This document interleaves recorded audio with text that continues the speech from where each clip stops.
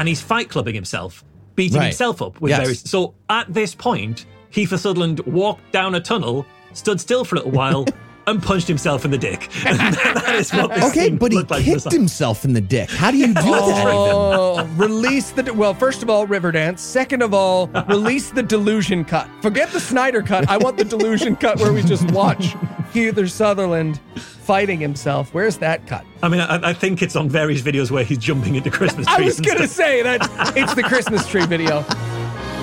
God awful movie.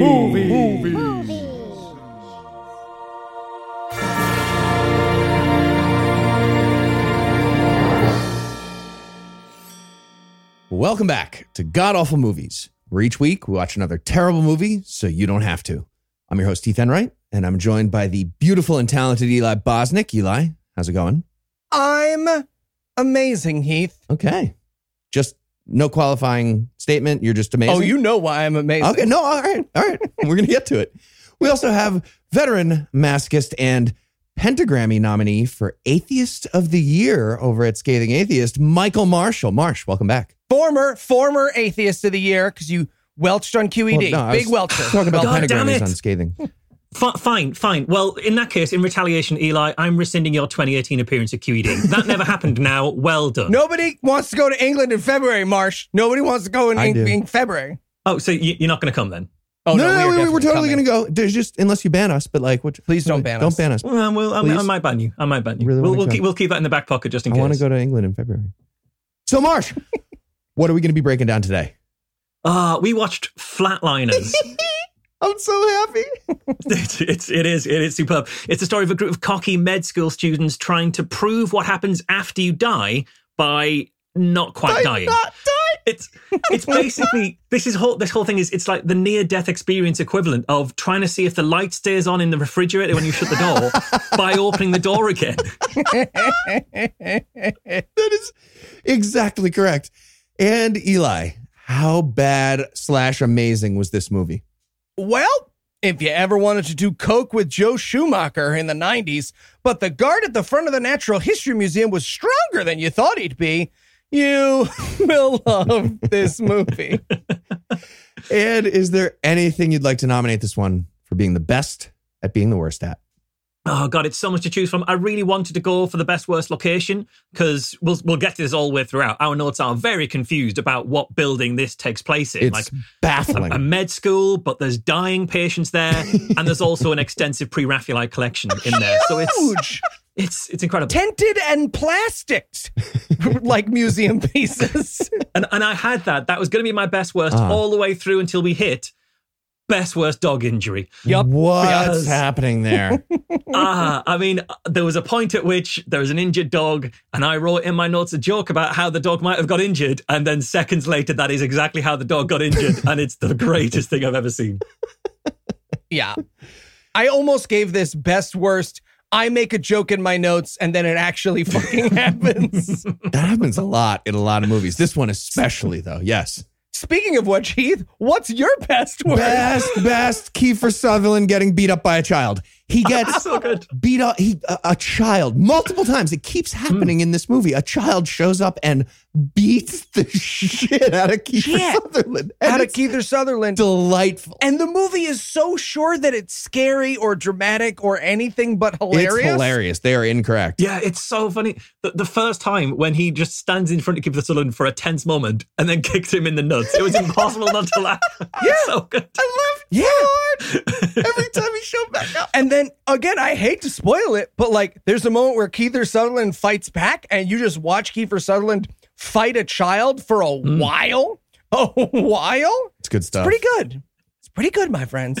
It's sort of a bit like it's one of the later series of 24 where the writers ran out of ideas for who the terrorist would be. It's like, no, it's a 10-year-old child this time. Okay. Stick with us. Okay. TikTok. Meme culture. You're gonna. This kid, he made a video where CNN is one of the things, and that it's stupid. Just don't question it. Just let Kiefer Sutherland torture him with a towel. Just let him go for it. And I'm going to go with best worst use of Oliver Platt. Oh, it's sad. Emmy nominated, Tony nominated, Oscar, I think, nominated Oliver Platt. He should be. He's great. He's a great actor. He attempts to narrate this movie. Here's what my theory is. Oliver Platt was on set for this movie, like Julia Roberts and him were at like a Buffalo Wild Wings, and she was like, yeah, I gotta go shoot this Schumacher movie. And he was like, can I come? And they caught him in one of the shots, and so he just tried to work himself ever more into the movie by like narrating it, and they were like, no. And then he was like, maybe I do something in the movie, and they were like, no. He is the Raphaelite art will do more things in this movie than fantastic actor Oliver Platt. Way more. That's so true. Even to a point where the other actors tell him to not do the things that he's doing. He's narrating. They're going like, "Yeah, could you not be doing that? We're filming a film here." Then they kept that in. Oliver, you're an under 5 man. Come on, stop it. I know you're Oliver Platt, but he just gets roasted the whole time. That's his entire role is just stand there and have other actors who are worse than you shit on you during the scene. Shit on him, or for him to ruin the movie by being like, well, guys, that doesn't make any sense. Is that what this movie's about? Glad I'm not in it. I'm Oliver Platt. All right. Well, I'm going to go watch some good Oliver Platt stuff. I don't know. I liked him in The West Wing for a little bit. He had that arc as the counsel for the White House. We're going to take a quick break while I do some of that, and then we'll be back to tell you all about Flatliners. So before we jump into the silliness tonight, we wanted to take a quick moment to remind you it's Matreon time. That's right. Once a year, or every 2 years as the case may be, we come to you, hat in hand, batted eyes turned upwards at your generous and beautiful face, and ask you for your money. Money for scotch. Money for mango nectar. And of course, money for all the other more important living stuff. So to start things off, we thought we'd hit you with a tune that we can promise will only leave your head when you give us money. Hit it, Anna.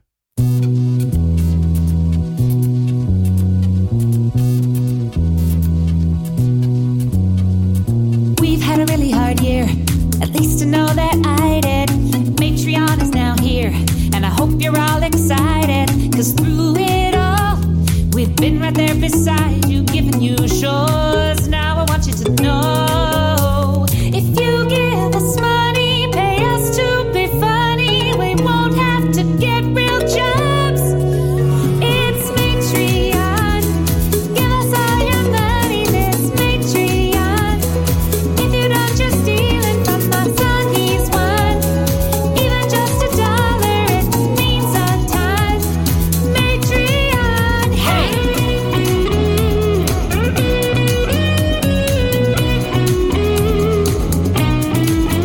Get ready for some awesome rewards. Maybe Noah will do a bong hit, or maybe make Eli and he'd fight with swords. I'll probably sing a song or two, play games with us, or do some Bible trivia. We'll change Heath's name and make Michael Marshall go insane. If you give us money, pay us to be funny, we won't have to get real jobs. Yeah, Matreon.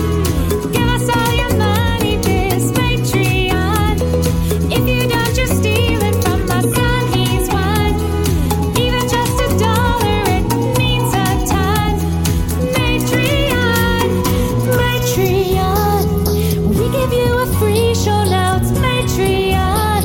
So give us all of your dough there on Patreon. If you do, maybe then you can get it on during Patreon. So head on over to patreon.com/godawful. Make a new pledge or upgrade your pledge by as little as $1.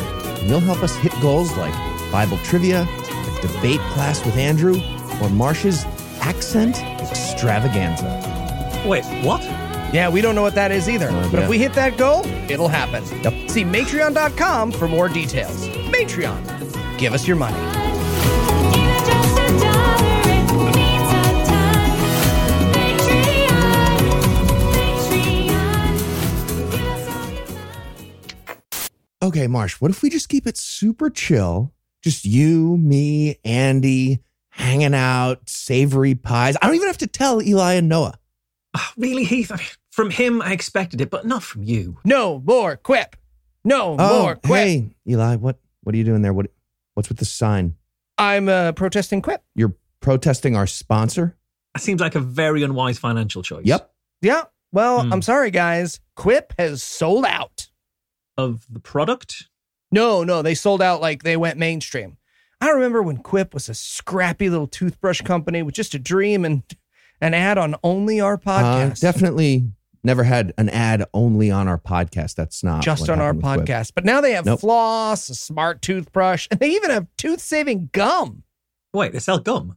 I know, right? So turns out Quip gum can actually help prevent cavities and freshen breath when chewed for 20 minutes after eating. It's sugar-free, and it has tooth-friendly xylitol with 0 calories. And to satisfy your taste buds, Quip added a long-lasting mint flavor, crunchy tri-layer design, and stamped it all with a classic Quip tongue. That sounds great, actually. It's not great. It's totally mainstream. I mean, the slim travel-ready dispenser, which is available in 5 colors, metal or plastic, packs and protects up to 10 pieces of gum at a time. And it fits in just about any purse or pocket for on the go. In a world where we all need to be extra safe and hygienic, the quick release button means you can share with friends. No wrappers, hands, or hassles. Okay, and that's bad? You're saying that's all bad stuff? Yeah, Heath, what am I, a spaceman? I want my gum from an edgy newcomer, selling individual pieces on the street, not Big Tooth. Okay, cool. So if I didn't want my gum in single pieces on the street, would I give Quip a try? Would that be the move? Yeah, you would definitely want to Right. do that. You can go to getquip.com/awful right now, and you can get a free plastic dispenser with any refill plan. That's a free dispenser at getquip.com/awful, spelled GETQUIP.com/awful. You can also find the Quip electric toothbrush, refillable floss, and more in the oral care aisle at your local Walmart. Quip, the good habits company. Okay, that sounds great, Eli. Count me in. No, you're supposed to go with someone hardcore. Who isn't mainstream? Hey, I got a guy down at the bus station who makes his own brushes. You want his number? Very much. No. No, Yeah, not at really all. don't. No. Oh, but they're also knives, though, guys. They're also somehow even more no. Fine. And we're back. And the first thing I noticed, the credits had names of multiple real actors. Like we said, Oliver Platt, Julia Roberts, Kiefer Sutherland, well, and also William Baldwin. So it wasn't, not entirely, but yeah. Hey, this is the 45 seconds that William Baldwin was hot, okay? This was the prime of his life. We also got some music, which was fun. From the shot, we're seeing the perspective of what seemed to be a pirate ship coming into Chicago. And the music was telling me that this old-timey pirate ship sails up on a modern city and gets confused. So it was like, dum, duka, dum, go. Yeah. Yeah, my music note was, someone's got to fight this warehouse full of ninjas. But Kiefer Sutherland is there, so the pirates get that. They understand him with his ridiculous oversized duster coat that he insisted on wearing constantly in this movie. He did, and this is one of the first times we get the first look we get at any of the setting or the scenery, and it's the first thing that baffles me because he's just hanging around next to a giant statue entirely wrapped in cellophane, and I thought, is this film set in like a weird dystopia where statues are better cared for than people? Because can you imagine what a world like that would look like? And then Kiefer Sutherland says, "Today is a good day to die." And that's like the end of the opening scene. And I actually think that was kind of positive. Like, you're having such a good time. Like, you've done all the things you want and you're in a good place. Like, oh, maybe today I die. That's cool. Like, that makes sense if you're a Christian and not a liar, I guess. But I don't think there's that many people like that. See, I thought he just had watched the Christmas tree video in some kind of time travel scenario, and I got it. I understood. I mean, I was just looking at his bleach blonde hair, and I thought he was going to just go home and like touch up his roots. That's what I was thinking with the good day to die. Oh, that makes way more sense. Works all sorts of ways, yeah. 1990 movie. So now we're going to cut over to the inside of the Natural History / Fine Arts Museum / medical school that we mentioned at the beginning. And Kevin Bacon is a doctor, and he's treating someone who's having a bad crack trip. Yeah, something like that. Is that how crack works? This guy sort of very energetically sort of shouting and convulsing and things. Is that I've never been around a lot of crack, but it's not normally that, is it? This was how 1990 understood crack for sure. Yeah, definitely. Gotcha. Yeah. And correct me if I'm wrong, is what happens in this scene, they're waiting for a doctor, and Kevin Bacon, who's just a med student, is like, "We don't have time. I'm going to do the surgery." And the nurses are like, "Oh, you are not a doctor." And he's like, "God damn it, give me that scalpel." Yeah. And then he sort of fucking wings some surgery. That is exactly what happened. Yeah, Kevin Bacon doctors by his own rules, and he just runs in and like does all this stuff. And then he gets yelled at by Catholic hospital lady who's in charge there. And it's not the grizzled police chief yelling at, like, you broke all these fucking cars. You cost us millions of dollars for the city. It's this old Catholic lady being like, you're not a doctor. You can't jump in on surgery. You can't do that. To be fair, though, if this movie wanted to win me even more than it will by the end, if he just instantly killed the patient, we don't have time. Just, oh, right. Sorry, student. But this is the thing that got me, because I think it was even weirder than that, because he's with the patient who's having a bad crack trip. The doctor who's with him says, we need some help. And so Kevin Bacon rushes out to get help, immediately runs into a trolley being pushed by 1990s Diego Maradona, and then starts to treat that patient instead. It's like, what happened? Not only did you do this like weird surgery 25 seconds after meeting a patient on a trolley without scrubbing up or anything like that, but also what happened to the guy who needed help, who's waiting for you to come back with help? You've got 2 patients. Oh, that guy died. That guy died because I didn't bring his blood bag. But the other guy who I improvised dirty-handed surgery on, he also died of sepsis. But, now that I think about it. Yeah. This is why we don't let med students do operations on people they've only just bumped into in the corridor. Right. Yeah. Also, we're going to learn that Kevin Bacon is the evil atheist character in this movie. So I feel like this was an attempt to characterize him early with that, too. Ooh, okay. I can see that angle. This is a ridiculous anti-atheism theme running through this movie, and this is the beginning, I would say. Definitely. So there is, but it's also super weird that Kevin Bacon is, in this instant, the headstrong, just plays by his own rules, does things immediately without thinking character, because that is the exact opposite of the character he plays in the rest of this film, when he's the one going, guys, maybe we shouldn't do this. Why did you introduce him in this way? You've set the character up completely backwards. Yeah, because the movie doesn't understand how to do the thing they tried to do. Because eventually it's just like, oh, the atheism character is just being like super logical, and they forget that that's bad to them. Yeah. Yeah. So now that Kevin Bacon has turned in his badge and scalpel, we're going to cut over the sick ward, and we realize that Julia Roberts is in this movie. Yep. Oh, she's too good for everything. My notes, I was so enraged here. I was like, Heath, you want me to make fun of Julia Roberts? Big mistake. Big mistake. Huge. No, I support. She's amazing. Perhaps you forgot, Heath, then, right? That a cornerstone of our job here is blank looks like blank made of blank. Julia Roberts, Heath. Julia Roberts. Think. But the thing is, to be fair, she is a very serious character in this, because if you look at her in this scene, she is doing a very serious, I'm wearing glasses face. She's got a very I'm wearing glasses face that she does throughout this scene. Also, she's talking to a lady who is obviously going to be a crazy religious lady. And I saw it and I thought, oh, that's the lady who plays a crazy religious lady in absolutely everything. And I Googled crazy religious lady actress. And she came up, it's Beth Grant, she's called. Her wiki page opens with, she's known for often playing conservatives and religious zealots. It was right there on the wiki page. There you go. Really? Yeah. Mm-hmm. Beth has got a fucking genre. Good for her.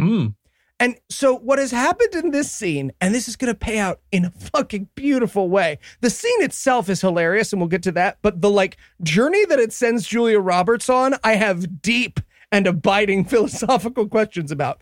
But Julia Roberts is a med student who is curious about death for mysterious reasons. So she has gathered all the patients who almost died together for a little powwow for them to tell her their NDE experiences. Yeah. And the first one, the lady Marsh just described, who apparently plays conservative Christian lady and everything, she says, okay, so I floated to the light and I heard this beautiful voice and it said, I'm going to take your baby, but you're going back. And I was like, what the fuck happened? Like, I really want to see a brutally honest God doing that to people. I don't know what exactly that meant, but it sounds horrible. The God just stole a baby and was like, yeah, no, I'm killing the baby, but you go back and get haunted by this for a while. God just shuffles out from behind a pillar.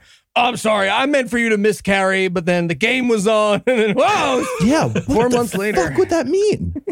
And it's so weird to specifically point out what a lovely voice the guy who stole your baby had. That's such a weird detail. That's a weird note. Yeah, that is a weird note. I didn't even think of that. That's fair.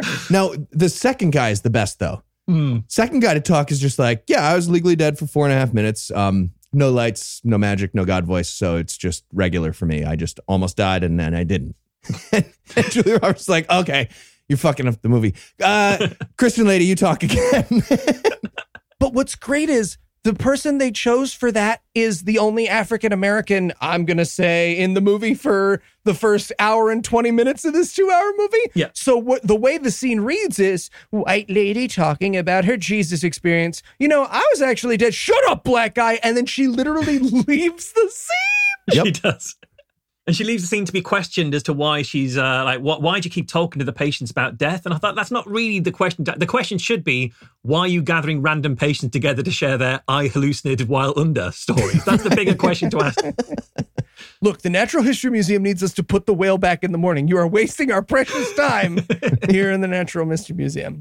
So now they're at autopsy class, and this is a movie. So it means that autopsy class is just, med students randomly cutting into bodies willy-nilly. There's a teacher somewhere, but just pull shit out and throw it into jars. It's med school. This is lovely. This is one of the first times that I really thought, where the fuck is this film set? Because yes, it's a med school, but it's basically also an art museum. The walls are covered specifically with Rembrandt's The Anatomy Lessons of Dr. Nikias Tulp. So that's it's the Rembrandt painting of an anatomy lesson. This medical school has Rembrandt money, which is already interesting enough. And my theory here is that there's a really pretentious university dean who blew the textbook budget on art, and now they've got to use Rembrandt as the learning materials. It's got just look at what's the guy in the rough doing? Where's he put the knife? Come on, drain the humors like the painting, you idiots.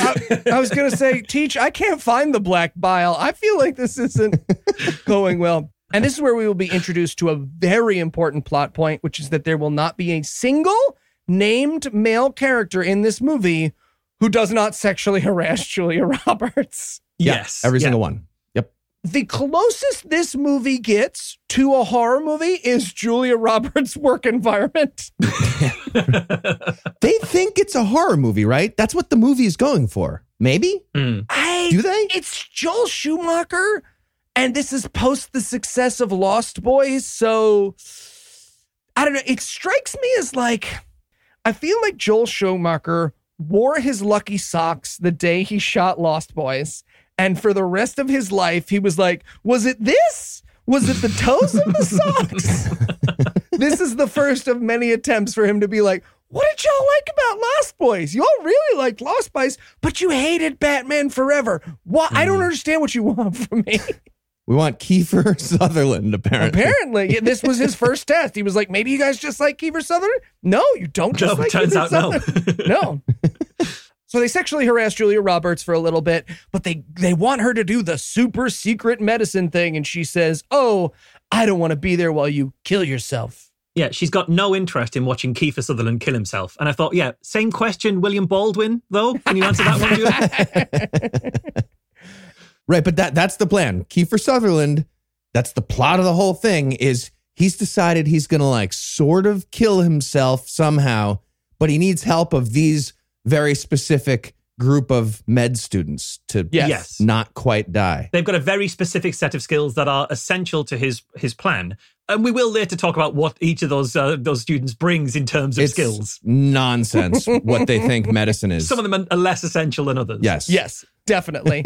And before we leave this scene, I know it's just a tiny moment, but I have to talk about the insane grading scheme that the teacher announces. Thank you. What the fuck? So the med school teacher walks in and she's like, hello, class. We're grading on a bell curve today. There's going to be 3 A's, 5 B's, 10 C's, 4 D's, or F's.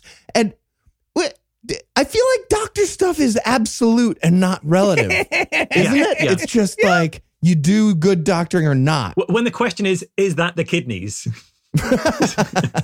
But at least what we do find out is that we've got our 5 named characters. And of this class, 4 people have to get Fs. So at least they go out of their way to make the teacher's job very, very easy in this film. They hand her a win. See, I was saying everyone could blow it, right? Because if only 3 A's, 5 B's, 10 C's, 4 D's, or an F, I'd just be like, all right, everybody shit on your corpse's chest, and there's some percentage chance that you'll get an A. You have to give 3 of us an A. You said it's a curve. Okay. We all shat. Your shit was the cleanest. It's a bad system. Right. But then the movie immediately after, I was like, that's not how it could possibly work. This med school teacher corrects me and says, just like the real world of doctoring, You're not competing against death. You're competing with other doctors. No, you're not. No. Very the opposite of that, actually. The only possible explanation for that line is that the actress read it backwards. That's the only physical. Oh, so yeah, now we're going to get another scene of Kiefer Sutherland trying to convince the rest of the cast that to do this suicide and then bring me back to life plan. And the only other thing I want to touch on about this scene is that it's like a montage of him trying to convince each of them to help him. And as he's trying to convince Kevin Bacon is escaping via a rope out of the window. He's rappelling out of a build. Like they say, oh, he got a 4-month suspension from med school for doing something, maybe for being a surgeon out of nowhere when he wasn't supposed to. So he's rappelling out of med school like an escape. Yeah, you don't have to escape. Yeah, I feel I need to describe the picture as well for listeners who haven't seen this. So it just explains how baffling the setting is. Kevin Bacon is in the 4th floor window of a building that on the outside has a giant mural of a head on the outside painted over the bricks in the windows with the word tough underneath. Not sure why. He's rappelling out of the window in full rock climbing kit, including a harness and everything, while children... Don't know why there are children at a med school, but children are running past smoking piles of leaves. And I thought, is this after the revolution? Is this post-apocalyptic? How did he get the rope up onto the roof so he could rappel down from the 4th floor window? Like, that would have been a much more interesting scene than Kiefer Sutherland trying to convince his other friends to join him. Like, don't worry about them in the locker room talking about their cocks and how many balls they've got and all this kind of stuff. Just go to Kevin Bacon, slowly trying to throw the rappel up onto the roof and get it to click onto the drain, and then just testing that with his weight to make sure it can hold. I think Kevin Bacon was just trying to escape the cast, maybe in real life. They caught him trying to escape the movie. Yeah. But in this conversation, while Keith is talking to him, he starts angrily untying the canvas cover of a military truck. Where the fuck are we? Again, I don't know about you guys. I spent a tremendous amount of this movie being like, oh, they're in hell. Oh, they're in purgatory. Just because Joel Schumacher, rents 7 different operas props for each movie that he's in and just throws them all together for his props and scenery. And what Keith is saying as well to Kevin Bacon here is he can't do it without Kevin Bacon because he needs all the rest of them to put him under, but only Kevin Bacon can bring him back. And it's like Kevin Bacon's the only one who can resuscitate him. That makes the others really shitty doctors. If they can't do CPR and use the paddles on someone, then they've not really been at med school very long. I feel like I can do both of those things. Like I learned CPR in gym class in school, and I could press paddles and yell clear. I think that's all you have to do, right? Yeah. And even then, Kevin Bacon does CPR wrong. We'll come to it. But when he's doing CPR, he goes like 1, 1,000, 2, 1,000. 3, 1,000. It's like, the reason you're saying 1,000 there is to space out the numbers. So that doesn't work if you leave a gap after the 1,000. And I did enjoy Kevin Bacon's answer. He's just like, oh, you're going to almost kill yourself. And then you're worried that you might, actually just don't almost kill yourself. And then you're not worried anymore. Don't die. Then you're good. But Kiefer Sutherland's like, okay, but what if it works? I would at that point have debunked atheism, right? Kevin Bacon's like, you crazy son of a bitch. You son of a gun. You've proven me wrong once again.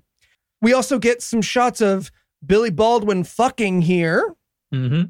He is filming himself and someone having sex secretly. It's 1990, so I'm very proud to say all of us were not sure whether or not the movie knew this was a sex crime. The movie does, actually. The movie is aware that it is a sex crime. But it says a lot about the 90s that we were all like, man, I really hope this movie knows this is a sex crime and not an adorable character quirk. And there's a ridiculous line in this as well, because as he's having sex with this lady, his phone rings and it goes to answer phone because it's the 90s. And someone says, hey, don't forget to bring the camera. And this lady says, what camera? And that's a weird line, because if I'm having sex and I heard someone's 1990s answer phone message say, bring the casserole dish, I wouldn't feel a need in that moment for more information. Like, hang on, whoa. Let's just stop what you're doing there. Tell me about this casserole dish. Is this casserole dish aimed at us while we have sex? Because you have to tell me that. That is a sex crime, even though it's 1990. We know that now. Are we going to fuck the casserole? So now we cut over to our Scooby-Doo mystery crew sneaking into the school to try their experiment. And I love Again, Oliver Platt is trying to figure out what the fuck he's doing in this movie. So now he's just roasting the concept of this movie and Billy Baldwin's character as they sneak in. Also, you've got Oliver Platt asking William Baldwin if he was filming himself having sex with someone. And I thought, was he watching the previous scene? Like, he is just on set watching the scenes, isn't he? Yeah. Either he was on set watching the scenes, or Billy Baldwin, as I think we'll come to find out, pretty much just kills people, brings them back to life, and films himself having sex with people. Yeah. Yeah, I think Oliver Platt was just like, were you recording sex with a woman without telling her like you always do? And he's like, I wish you wouldn't always guess right about that all the time. Yes, I was in this particular case, but now we're doing the other thing I do, which we're going to kill somebody. Let's go. And this is where he goes over his plan, which is he's going to lower his body temperature, inject himself with Sodium pentothal. Yeah. Truth serum, as it was colloquially known. I really want that to factor in. I really want people to start giving up secrets. Also, they say D5W is going to be involved. There's going to be an injection or a drip of D5. I looked it up. I didn't know what that was, but I looked it up. That's sugar water. It's just like dextrose. It's fucking simple syrup, and they're trying to make it all sciencey. Get out of here. Yeah, and he says, I've got some chilled D5W in the cooler, and it sounds like he brought juice. Like, go grab yourself one, guys. We're going to be here for a while. Feel free to help yourselves. Oh, did you salt the rim of these needles? That's lovely. I love this for us. Just watching Billy Baldwin try to like poke a Capri Sun, gets in his eye. I would have enjoyed that. But yeah, he's going to freeze him, and then they're going to zap him, and then he'll be dead, and then they're going to do CPR on him to bring him back. And don't worry, if, as Oliver Platt points out, that's fucking murder, he wrote a "you didn't murder me" letter for each of them. Yes, he did. I don't think that's a thing that exists. I don't think you can write a letter that's like, murder doesn't count if murder happens here. You guys are cool. I'm cool with this. I don't think you can do that. I really want the letter to say, William Baldwin killed me. Like, I carry one of those letters all the time anyway, just in case. Yes. Oh, that's an excellent prank. And this is where we find out their special skills. We need all their special skills. So far, Julia Roberts' special skill has been talking to people who were ill once. Yep. That's the entirety of the skills that we've seen of her. And what William Baldwin will do with his special skills in this is hold a camera, which is a job that could have been performed by a tall stool. Yep. And even then, he's filming it like it's the alien autopsy footage, so he's not even very good at it. Nope, he's not. Yeah, they couldn't find a non-sex criminal to loan them a camera, so Billy Baldwin makes it into this movie. And just at the last minute before they're about to do it on their own, who shows up but Kevin Bacon, bad boy of medicine.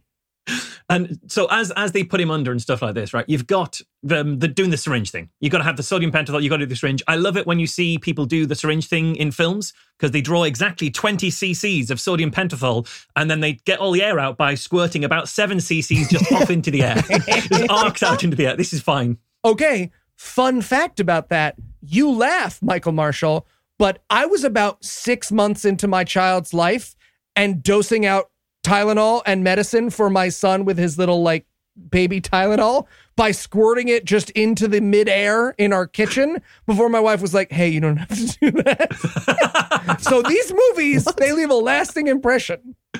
You weren't injecting your son. Yes, thank you. What? No, luckily she got to me before the first time I tried to inject it to him, but I did genuinely keep trying to clear the air out of all of our like medicine syringes by squirting it randomly in directions in our kitchen. You crushed up a Tylenol, cooked it in a spoon with water, and pulled it into a syringe that you were going to then put some amount into your child with that syringe, and Anna caught you. That's what you just described? No, Heath, it comes in a grape-flavored liquid, and I was spraying that grape-flavored liquid around my kitchen because I didn't know how to get rid of bubbles.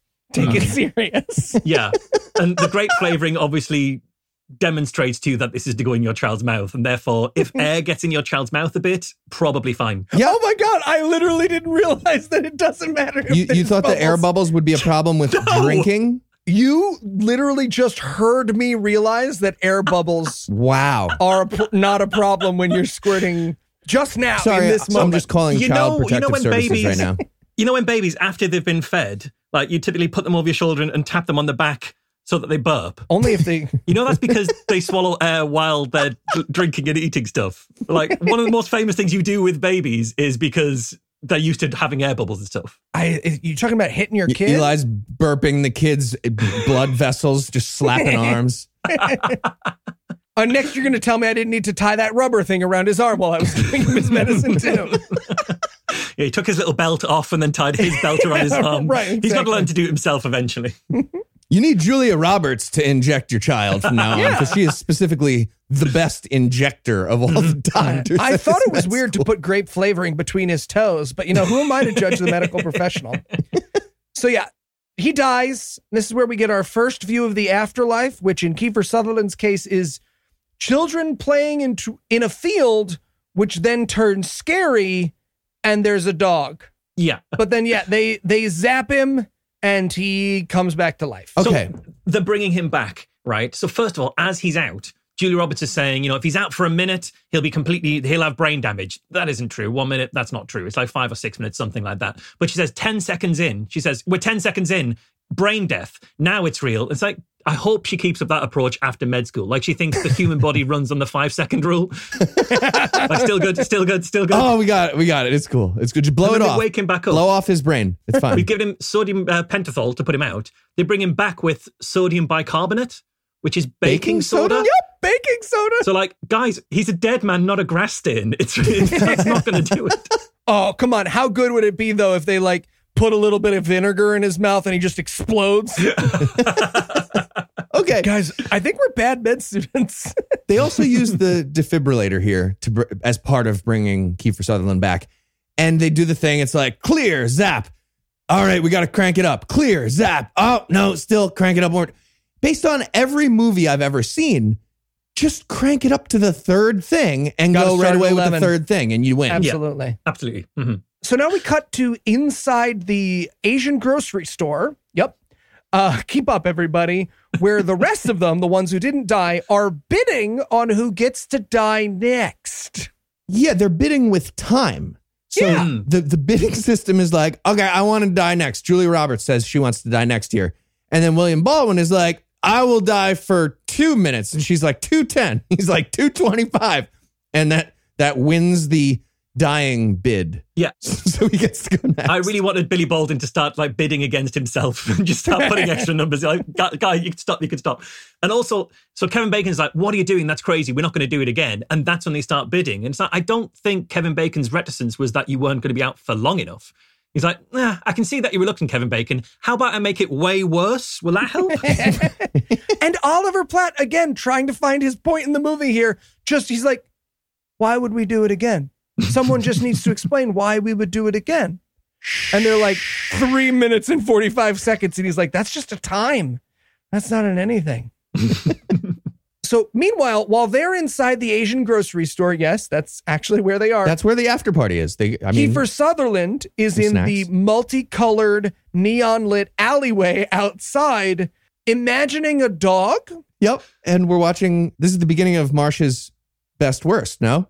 This is where Kiefer Sutherland is seeing what appears to be a disabled dog wearing pants. Yes! Am I wrong? Yeah, it's a dog who's got sort of crippled back legs and he's sort of struggling to walk.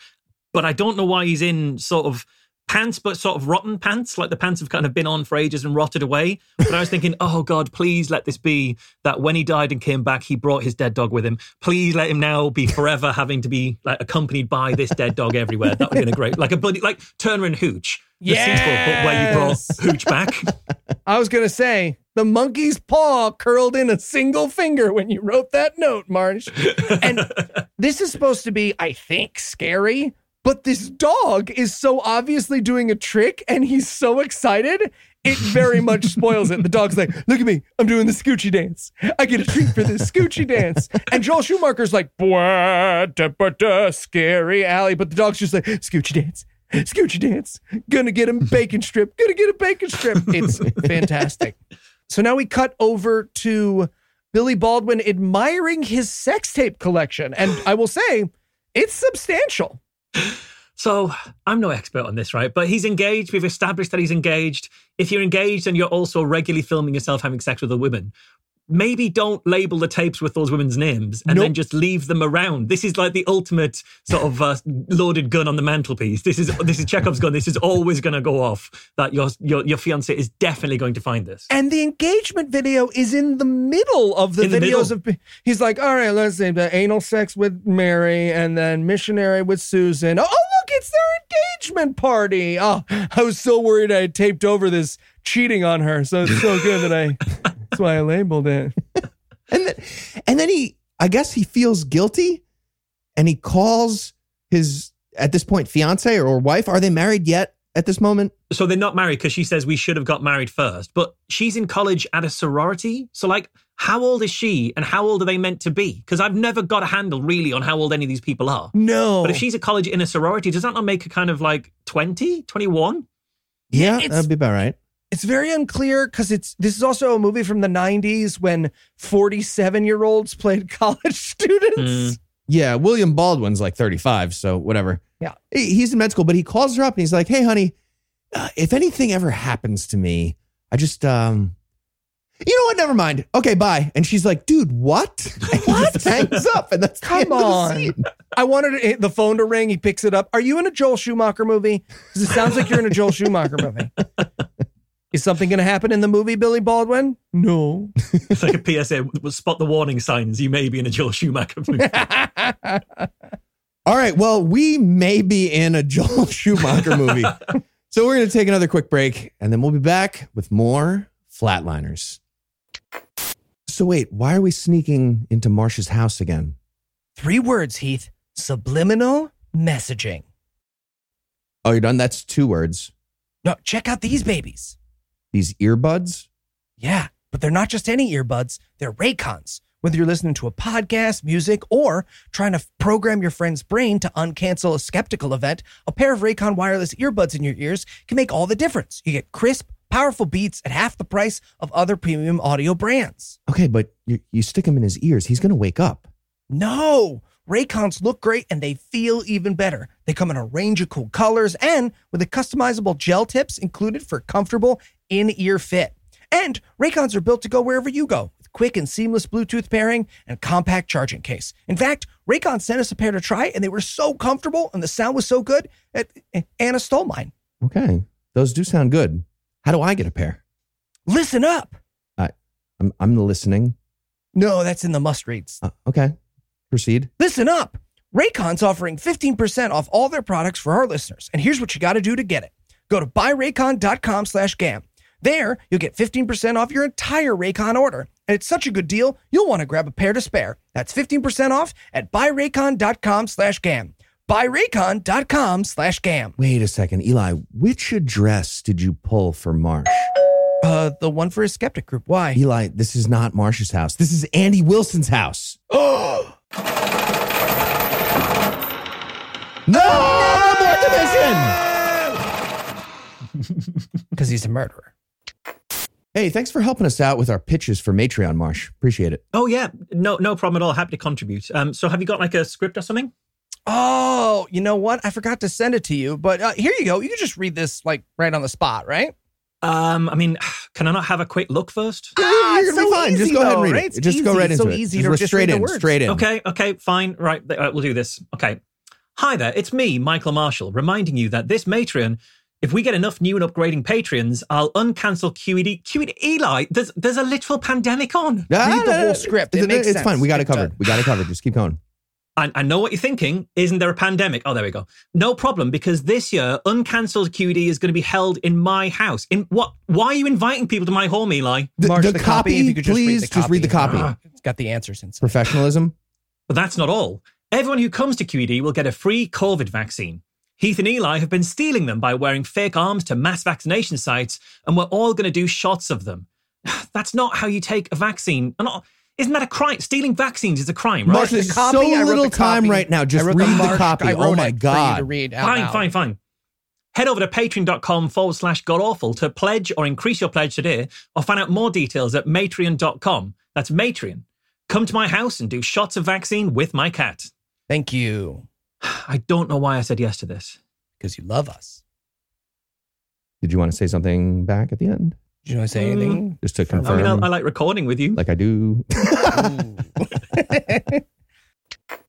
And we're back.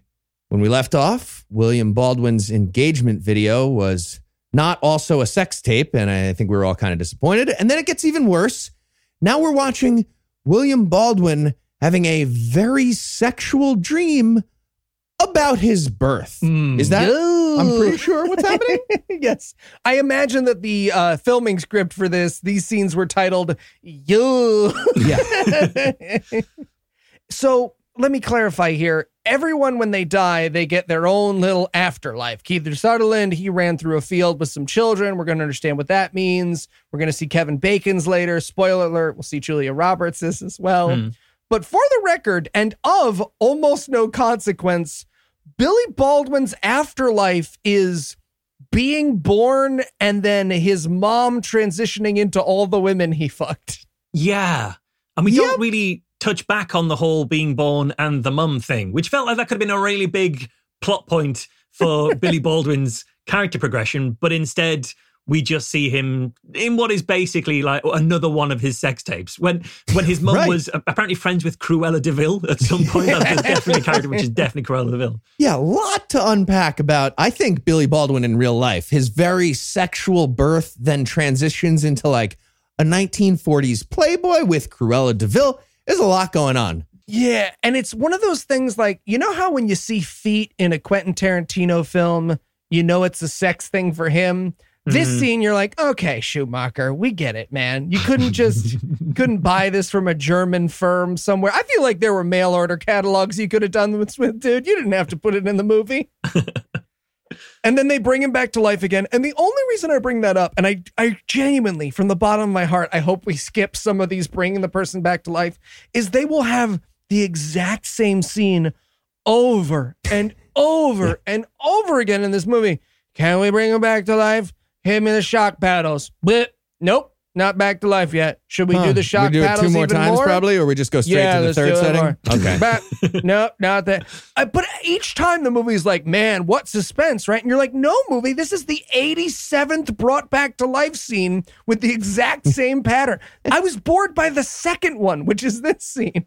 Yeah. This is where Kevin Bacon jumps in and he's like, let me do the CPR. I count better. That's my thing. Julia Roberts is the injecting person. I'm the counter presser. Kevin Bacon is the only one who can bring them back to life by doing very basic CPR semi-competently. Right.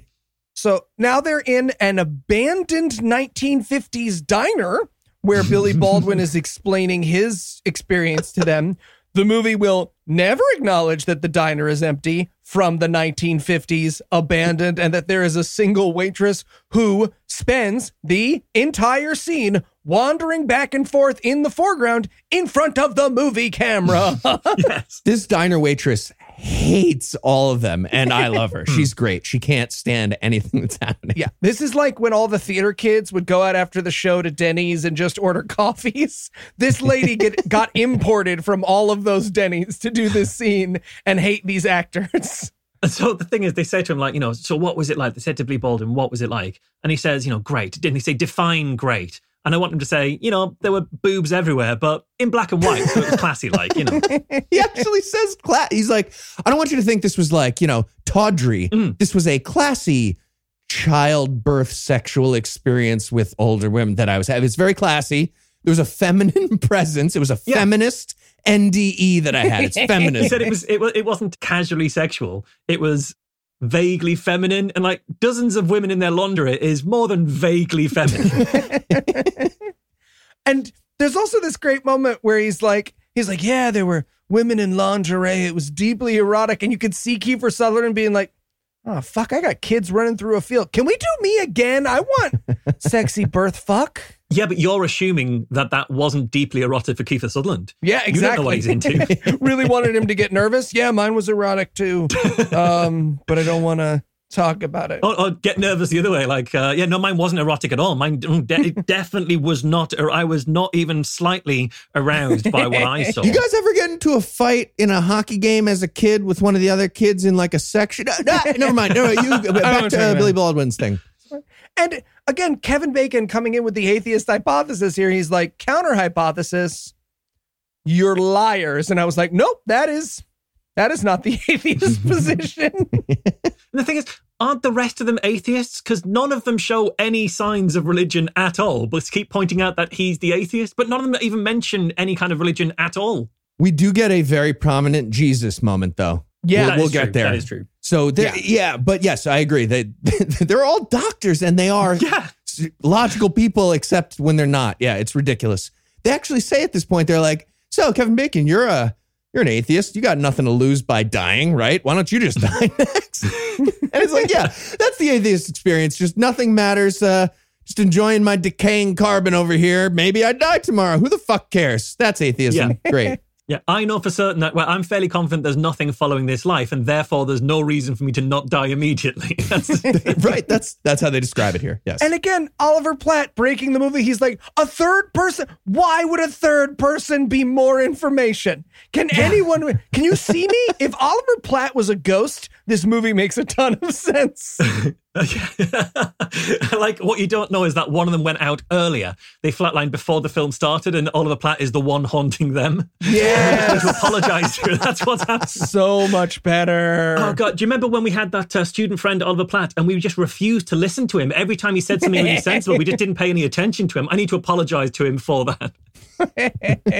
That's my sin. I love that they yell back at Oliver Platt here. They're like, we can't turn back now. And he's like, why not? Yeah, what are we going towards? It's not turning. It's just we don't kill anybody anymore. We just stop. Why are they outbidding each other? Why do they think it needs to be longer? Did it not work? It worked for Kiefer Sutherland at the time he did. William Baldwin went longer. That also worked, not to a higher degree, to the same degree. So why do they need to go longer? I really want them to be like, in the bidding war, they're like, right, 20 minutes. Yes, I win. Come on. Forever. And he just shoots himself in the mouth. Also, if you're bidding on how long you can stay dead, I feel like going up in increments of 10 seconds is not a good bidding strategy. Go one at a time. Because 10's quite a while when you start to add them up.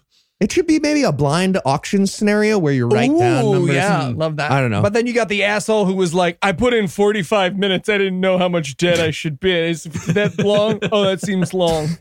They just write it in like vague numbers that you could turn upside down and change them and really interpret them differently. Yeah. Okay, but the answer to why they have to keep going, according to the movie, we're about to learn the answer is atheism is the control in this experiment. Yeah. So like Kevin Bacon needs to almost die to make sure that like even the atheist will see Jesus because that's for sure real. So yeah, he outbids Julia Roberts. She storms out and then he follows her and they have him sexually harassing her scene. We also get more anti-atheism here. Julia Roberts is like, okay, Kevin Bacon, the atheist, how do you explain people all over the world having NDEs and seeing the same things? And he's like, well, I mean, vague tunnel of light, you can't see a tunnel of dark. So like the fact that's just nothing mostly. That's everybody might say that's dumb. And brain damage, just to be clear, brain damage is part of it. Also, they don't. Like the big problem is they don't. Yeah. Right? People see things that are relevant to their culture.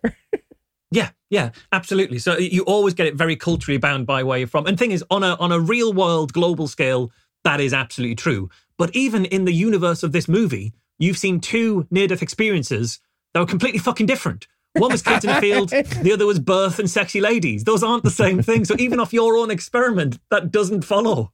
How come they were both inside a Joel Schumacher movie then, if they're not identical? And his answer to it is like, maybe the brain has some chemistry that does that. And she's like, no, you're reaching there. He's like, yeah, you're reaching. It's definitely that there's an afterlife and God was doing it. Is he reaching? Isn't that literally the answer chemically, scientifically? Yeah, it is. Okay. And they're doctors. They're doctors. Right. They should know this. But also, you don't need to have a near-death experience to find out why your brain does a tunnel thing when you die. You just need to pass out, right? Or go to sleep on a weird night and you're like, oh, yeah, that weird brown roller coaster feeling. Yep, that's your brain shutting off. Yeah. Mm. So now Kiefer Sutherland is going to search for the horror parts of this horror movie. And he's just walking through, he's walking through the Sistine Chapel. There's seedy alleys. At one point, a homeless lady delivers him a message from the afterlife he visited. Okay, right? But first, there's a giant late night bicycle gang that drives right through him, and they never come back. What was that? Yeah, I wrote down that I hate, he just walked right through the middle of the Tour de France, and I really hate it when they have stages that aren't in France. It's the Tour de France, but it's in Italy or York or post-apocalyptic Robocop Detroit, as Kiefer Sutherland's clearly walking through. But yeah, so a homeless lady delivers him a message from the afterlife. They're mad at him for visiting and not signing the guest book, apparently. And then he's like, oh, that was unsettling. I guess I better, I don't know, walk around these creepy abandoned subway tunnels for a little while. That'll make me feel better. And it's so frustrating when you're walking home at night and it's dark and you take the wrong turn, you end up in Blade Runner. I've done it a million times. It's so frustrating. Oh, man. Am I in Blade Runner? This is a disabled dog with pants again. Yes! He runs into the dog, who is butt scooting forever through eternity, apparently. At pace, because this dog really moves, because he tries to follow him, and this dog outpaces him. And there's lots of, I reckon Joel Schumacher was really happy with himself here, because there's lots of very heavy-handed symbolism of him heading down a tunnel that has a light at the end of it. And he's at a corridor, and there's a light at the end of the corridor. And so Joel Schumacher, he was high-fiving himself all the way through that scene. You can't hear any of the original audio. You have to redub it because of the sound of him high-fiving himself so hard while directing it. But here's what's going through Kiefer Sutherland's head. He's like, oh, it's my maybe childhood dog who is now disabled and wears pants. Hey, buddy, Champ. His name's Champ. Hey, Champ, you walking down a wet tunnel there that's abandoned? Let me follow you. And he follows the dog through this wet tunnel to the amazing high five light. Nailed it. And then he sees a kid. Yep. Just hanging out in a wet tunnel. The best thing ever happens. The kid kicks him in the balls and punches him in the face. It's so good because he walks up to him and there's just a moment of silent tension. And then the kid kicks him in the dick. So hard. Good.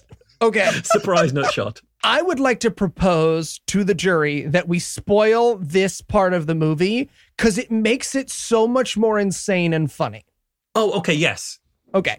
This child who just kicked him in the dick and punched him in the face, he killed as a child. When Kiefer Sutherland was a child, he chased this child up a tree, threw rocks at it, that child fell, hit a branch, that branch landed on his dog, broke his dog's legs, and the child died. So, now that he has gone to the afterlife, this is the plot of the movie, my friends. Now that he has gone to the plot of the afterlife, Ghost Dog, I assume, came from fucking fire engine and marrow bone heaven over to Ghost Child and was like, hey, do you want to fuck with my former owner? I could lure him into the subway and then you kick him in the balls. And little Billy was like, absolutely, that is how I want to spend my afterlife. Great fucking plan. The other thing I'd like to, that I propose we should spoil at this moment is what's really happening in this scene where he's getting beaten up by a child. Because as we later learn, he'll be beaten up by this child at other points, but we'll see it from another angle and he's fight clubbing himself, beating himself up with various. So at this point, Kiefer Sutherland walked down a tunnel, stood still for a little while, and punched himself in the dick. And that is what this scene but he looked like kicked himself in the dick. How do you do that? Oh, release first of all, Riverdance. Second of all, release the delusion cut. Forget the Snyder cut. I want the delusion cut where we just watch Kiefer Sutherland fighting himself. Where's that cut? I mean, I think it's on various videos where he's jumping into Christmas trees. I was going to say that it's the Christmas tree video. Also, I have and will continue to accidentally call him Kiefer Sutherland throughout this, and I don't need your tweets. I don't know how to say words, and I apologize to no one. So now it's time to kill Kevin Bacon. They've settled on 2 minutes and 20 seconds. Yes, and so when you're under, you remember that you see your biggest mistake. And I hope Kevin Bacon just sees Bernie Madoff. See, I wrote in my notes, Kevin Bacon's heaven, it just cuts to him not doing The Woodsman. Just like, I don't think this movie's very good. I don't want to do this one. But his heaven is a mountain and then a fetus? Is that meant to be him as the fetus? Because if so, it's like, yeah, you see, life does begin at conception. Or he's gone all the way back. Checkmate, atheist. Also, if this was baby Kevin Bacon absorbing his own twin in utero, I'd be 100% here for it. 100% down for that. Yeah. That's his sin. His sin is, oh shit, I absorbed my own twin. He's got to apologize to like a tiny cluster of cells. But no, we do get a hint of what his sin is, and it is the second greatest thing about this movie. It will be a very, very angry little black girl, and she will come back later in an extraordinary way. So now we cut back to Kiefer Sutherland getting home. I only point the scene out because it's this big tense moment where he's like, oh, I hope a kid doesn't show up and beat me up. And then the kid shows up and beats the shit out of him and spits in his mouth. Yes.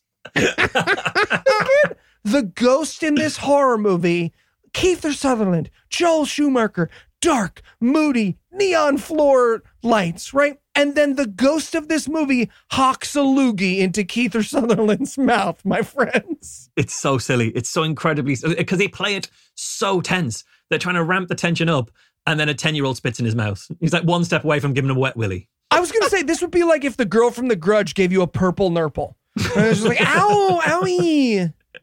Ow.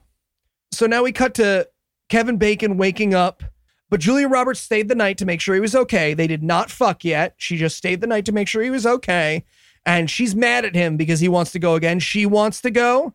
And he's like, I believe in God now. Don't kill yourself for extra long. And she's like, no, I have some people I cared about who died. I need to check on them to make sure they're okay. Yeah. And she'll need exactly 4 minutes and 25 seconds to check on all those people. I wanted her to get her wish. She doesn't, but I really wanted her just like show up in heaven and she's running around. Hey, Grandma, you having a good time? Okay, cool. Hey, Uncle Larry, is everything cool here? Okay, 1 second. I gotta go check on my sister. My sister had cancer. Hey, how's it going, Karen? Are you having a good time? Okay, good. Okay, there should be bringing me back any second now. Just go straight to the third shocky thing. God damn it, it's close. Or it's just her in heaven doing a ring around, so she's not even running around. It's just her with like an old school rotary phone. She's like, zzz, zzz. Hi, Grandma. Okay, hang on. Grandma, hold it a bit to your mouth, Grandma. Oh God, should have done them in different order. I don't have time to talk about this next thing. I have to call somebody else. Thank you. So we have another quick scene with old lady, and again, if this wasn't going to pay off, my friends, I wouldn't bring it up again. But she's like, hello, Julia Roberts. I'm dying. Anything new and death related with you? And Julia Roberts is like, no, you're dying tonight. I mean, you are. So hello today. Julia Roberts just says, yeah, you are dying, but it's cool. My atheist friend had an NDE. He saw heaven with like Jesus for sure. So you're good. You're fine. Yeah. Basically, Julia Roberts tells the old lady to just die already. And we were all thinking it. Every time we saw it, just die already. Even the voices in the old lady's head were telling it to die already. Yes! At this point, there's consensus. Kevin Bacon saw Jesus. So you want me to like just smother you? You're good? Well. She starts to push on her face with the pillow. Oh, okay. Sorry. I got a mixed signal just now. I thought you nodded. Felt like you nodded. And now it's time for the second greatest scene on the train. Kevin Bacon is going to be roasted by a little black girl ghost. For a while. It's pretty great. So long. So, okay, sorry. I got to set it up. I'm getting ahead of myself. Kevin Bacon is on a train, and then it goes through a tunnel, and then a little black girl appears and insults him for an hour. It's so good. It is so good. And she absolutely rattles it off. She calls him Fellatio because his name is like Labratio or something like that. And then she just rattles through the insults. And you know what? Fair play to her. I've heard you guys do roasts for charity. It's not easy to keep coming up with insults, but she just powers through. She's not even fazed when she starts running out of decent insults and starts going with like banana breath and tire merchant. At one point, she calls him a tire merchant. Does call him a tire merchant. I feel like she was put on the spot. Yep. I feel like she was starting to run out. Like, tire merchant is just a job, kid. It's a perfectly respectable job. But other than that, you've done well. Her intro is also very weird. Was that when she was like, hey, got a match? Yes, this is exactly what I'm talking about. She says, got a match, and Kevin Bacon's like, I don't know what's happening right now. She's like, well, I do. Your face in my ass. What? I paused and laughed for a while because I wasn't ready. It was so good. We should also point out that the tone of this movie until this point has been very serious, even with the loogie hawking child. So the fact that the movie screeches to a halt, literally and metaphorically, so that this girl can be like, fuck you in the face. Fuck you, man, you fat ass piece of shit forever. I was crying with laughter. And it goes for so long. I wanted the rest of this 2-hour movie just to be this little girl insulting Kevin Bacon. Okay, so at this point, we didn't know, like we spoiled it for you before, but we didn't know everything yet. So when I'm watching this, all I know is that this girl was introduced once as she plays some jump rope in Kevin Bacon's NDE. And now she's showing up. So I'm like, oh, was she part of like a tragic jump rope incident as part of like what happened there? I'm picturing Kevin Bacon getting all wrapped up in jump rope, trying to double dutch, hurting himself, and like somehow grabbing her into it, and they both get strangled. I don't know. I was laughing a lot for this entire scene, including that. It's all vulgarity for charity roasts moving forward. Top donor next year, we will just play this clip outside the window of anyone you ask us to. So now it's time for Julia Roberts to die. Kiefer Sutherland, who has apparently been getting the shit beaten out of him by an 8-year-old on the reg, like practically military crawls himself way in the door. He's got open wounds and a rubber chicken sticking out of his ear. And they're like, hey, Kiefer Sutherland, did you get the shit beat out of you? And he's like, nope, I'm good. Let's kill Julia Roberts. I play hockey sometimes, and a child hit me in the face over and over with the stick. It's normal. Can we just do the thing? Right. So now it's time for her afterlife. And this is where the pattern of the movie breaks in a really weird way that I didn't understand. So again, if I may pull back the camera slightly for our podcast listeners, what this movie posits is you do bad stuff karmically. When you die, or if you have an NDE, it comes back to haunt you. Yes. Okay, that makes sense. What Julia Roberts did karmically that's bad is her dad killed himself because she walked into the room when she was a child. Yes. That's all we know at this moment. Yeah, it's insane. And they won't. For the rest of my notes, I was like, that makes no sense. She didn't do anything wrong. Why is she being haunted? It looked a little bit like, because he's got his back to her when she walks in, and it looked like he was wanking into the bathtub. And I thought, oh, is that what it is? And then he like runs out and he's kind of like all scared. And I think he then like kills himself. And I thought, is he just really overreacting to like not having locked the door when he wanted to have some alone time? I thought she just watched her dad taking a shit by accident, and that was like a mortal sin, according to this movie. It's like, don't see your dad shitting. That's your fault if he kills himself right after that. What? To be fair, if anyone ever saw me shitting, I would also have to take my own life. That's for the best. But again, this is the classic Schumacher doesn't know what he's doing, because she opens the door, he runs out, mother's like, no! And then there's a gunshot and a car window with a hole in it. Did he go out, get in the car, and shoot himself in the car? It seems that way. Yes, that's what they're saying. Yeah. But hasn't the car also crashed? Because it looked like it wasn't like the car. I wasn't paying enough attention to see whether the car had moved, but I thought he drove away in the car and then shot himself. And I thought, is he driving and he shot himself while he's driving? And that's how he's crashed the car. Okay, so he got into the car, rode it for like 10 feet, hoping that crash would kill him. It didn't, and then he shot himself. Okay, yeah. That is the story the movie tells us. That's what we see, right? Right. Yeah. Also, one other detail. Julia Roberts' NDE doesn't start with this immediately. It starts with extremely white Caucasian Jesus out of nowhere for no reason, and then she gets to see her dad shitting or whatever. Yeah, I had it as Ted Cruz Jesus. Yes, he had a very Ted Cruz Jesus. I just think it's kind of needy that Jesus had to show up first, and then he was like, okay, now you can see your haunty thing. Like, you said, me, I am Jesus here. Okay, go. It's not even Jesus. It's a picture of Jesus. Like Jesus couldn't be bothered to make it to her NDE experience, so he sent one of those like automatically signed 8x10s. And actually, you just reminded me, the movie fucks this up. We see that exact painting of Jesus on the wall of her childhood house in a later version of this same flashback. Yes. So they're just admitting that, like, yeah, you see things that you've seen before sometimes. Because other than that, it would have been like Jesus is there on Skype, but he hasn't turned his camera on, so you're just getting his profile photo. He hasn't bothered. He hasn't done his hair. He wasn't looking right. He's just, you know, the profile photo. Yeah, I get it. Yeah, when you turn off your Zoom camera, everyone wonders if you're pooping. That's Jesus in this NDA. And then they bring her back to life. Will they bring her back to life? Yes, they bring her back to life. Although I will point out, this is where they introduce berkelium, the don't inject her injection, which they'll use at the end of the movie. And the only reason I bring this up is, Marsh, you have to get this drunk at QED. If I don't inject you with berkelium, then you haven't fully committed to QED in February. Gotcha. So you do that while Heath is just next to you doing the Kevin Bacon thing of having amazing ability to bring someone back, which consists of saying, come back. Come back. Like just shouting clearly in her ear. But this whole thing happens for another funny reason. I actually laughed. They're about to do the defibrillator again, and then the power in the building goes out. Oh, God, I forgot about and this. They're like, because of the rain.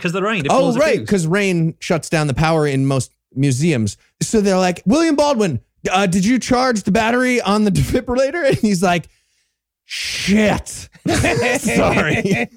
You had one job, man. One job was power up the battery. He forgot. And so this is when Kiefer Sutherland is like, okay, I'm injecting her with the poison beryllium thing or whatever. And Kevin Bacon's like, hey, don't inject her with poison.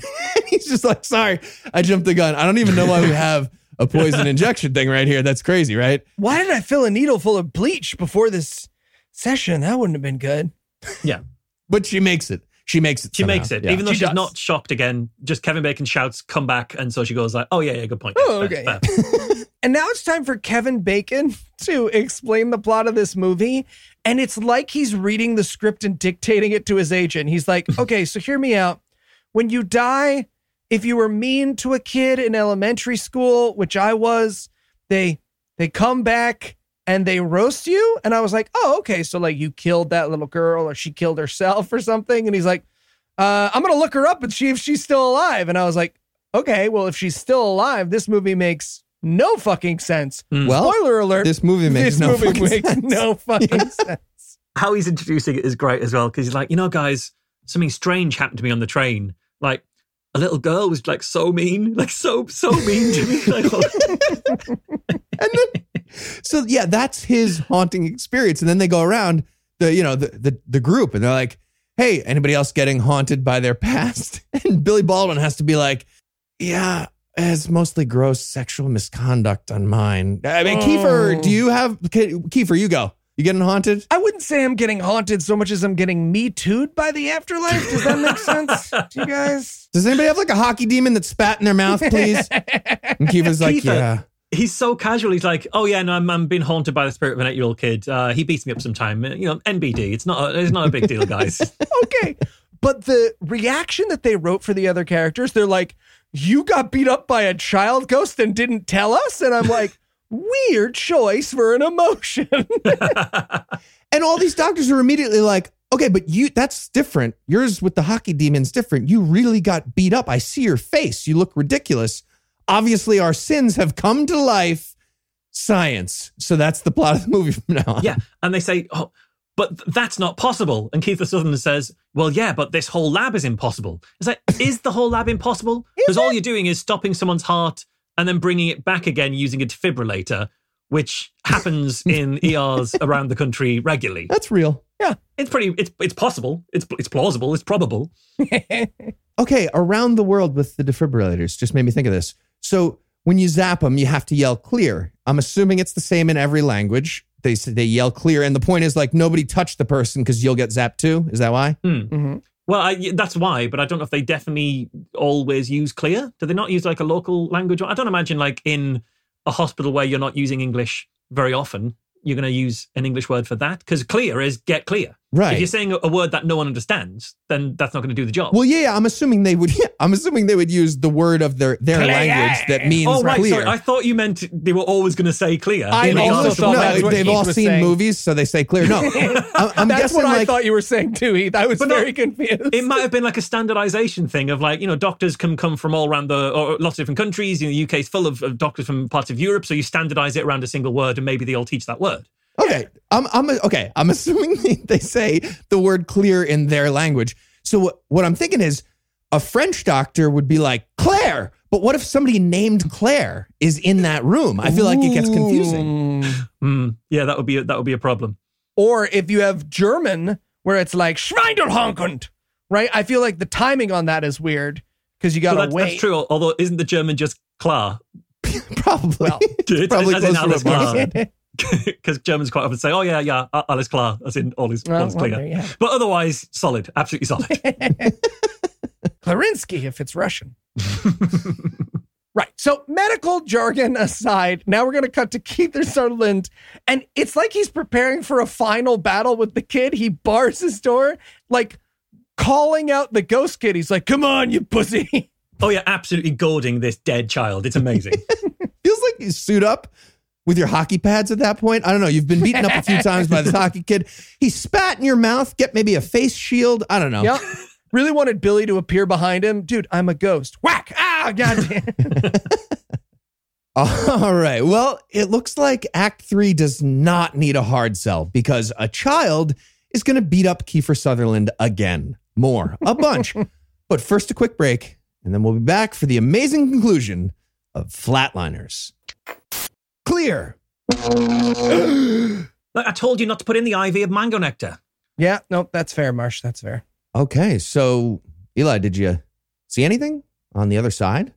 Yeah, I did. Like a bunch of people I bullied in high school were there. Yeah? Yeah, like a lot. A lot. Like, yeah, and they all started at once, so I didn't really hear anything at first, but then after a little while, they all sort of spoke amongst themselves, and they worked out a kind of take a number system, but even then, it was a nightmare.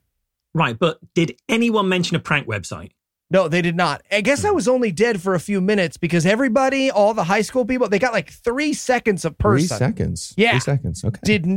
I did get to see Matt Powell, though. Nice. Did you apologize to Matt Powell? No, I told him to fuck himself. Nice. Cool. And you're absolutely sure nobody said anything about prank websites? Marsh, if you wanted a turn, you should have gotten a lower number. Silly Michael. That's not how you declare bankruptcy. Oh, hey, Heath, what are you doing? Oh, hey, Marsh. Just watching my favorite show. What, again? Yeah. I mean, I was going to watch TV writers who haven't read Lovecraft or superheroes, but not again. But I don't know. Feels kind of samey. Well, Heath, if you're looking for something new to watch, why don't you try Acorn TV? Ooh, watching a tree grow. I hear that's better than the Old Ladies Who Are Sassy Friends show. Oh, yeah, no, that's true. Watching a tree grow is way better than the Old Ladies Who Are Sassy Friends show, completely. But no, Acorn TV, it's the largest commercial-free British streaming service that features compelling stories, exclusive premieres, and originals you just won't find anywhere else. TV from not America? That doesn't sound possible. No, it is. Like with Acorn TV, there's always something new to discover. It's got hundreds of exclusive shows from all around the world, including award-winning mysteries, dramas, comedies, so much more than that. And Acorn TV, it got new releases every week. So you'll never have to worry about ever running out of content. They've got shows like Midsummer Murders and Line of Duty. And one of my favorite shows of all time, Slings and Arrows. It's a Canadian comedy about a Shakespeare troupe. Okay, that does sound good. But I don't know if I can afford another streaming service. But that's the best part. You get thousands of hours of new, enthralling content on Acorn TV for a fraction of the cost compared to more streaming services at just $5.99 a month. Plus, it's a breeze to watch on my iPad, iPhone, or even my Apple TV. If you're ready for a streaming service that offers new stories, new characters, and breathtaking sceneries every week, do what I did and get Acorn TV. Try Acorn TV free for 30 days by going to Acorn TV and use our promo code AWFUL. But you have to enter the code in all lowercase letters. That's ACORN.TV, code AWFUL in lowercase letters to get your first 30 days for free. All right, I'm sold. Now, you guys want to watch Marvel? Try to make minor characters interesting so they can make more movies now that everyone but ScarJo quit? Sure. Yeah, I guess so. And we're back. And the Flatliner gang is hanging out at Julie Roberts' apartment for her NDE after party. They seem to like these. Yeah. Okay. And they're like, okay, everyone. So we've established the plot of the movie. We're being haunted by our pests. So Julia Roberts, if you see anything bad in your visions, let me know. Okay, bye. Also, Kevin Bacon stays here because, they're supposed to be a love interest kind of thing going on here. And he's got a handful of books that he's going to read. One of them, Philosophy of Death and Dying. So he's reading this to study up on the logistics of ghost revenge, which is not the plot. Yeah, this is from her bedside table. I spotted this earlier because she's just got hundreds of books basically on a bedside table, and it's Death, the Final Frontier, Philosophy of Death and Dying, Death and Neurosis, Defining Death, and Euthanasia. And if you went home with Julia Roberts and that was her nightstand, you'd suddenly remember you had a really early meeting the next morning. Disagree. Julia Roberts? She could have How to Cook Eli Bosnick, and I'd be like, is it an afterwards situation or a before situation? Yeah, like a Mantis thing, yeah. Exactly. Feel like that's a win for me. Now, question. Okay, so just philosophical question.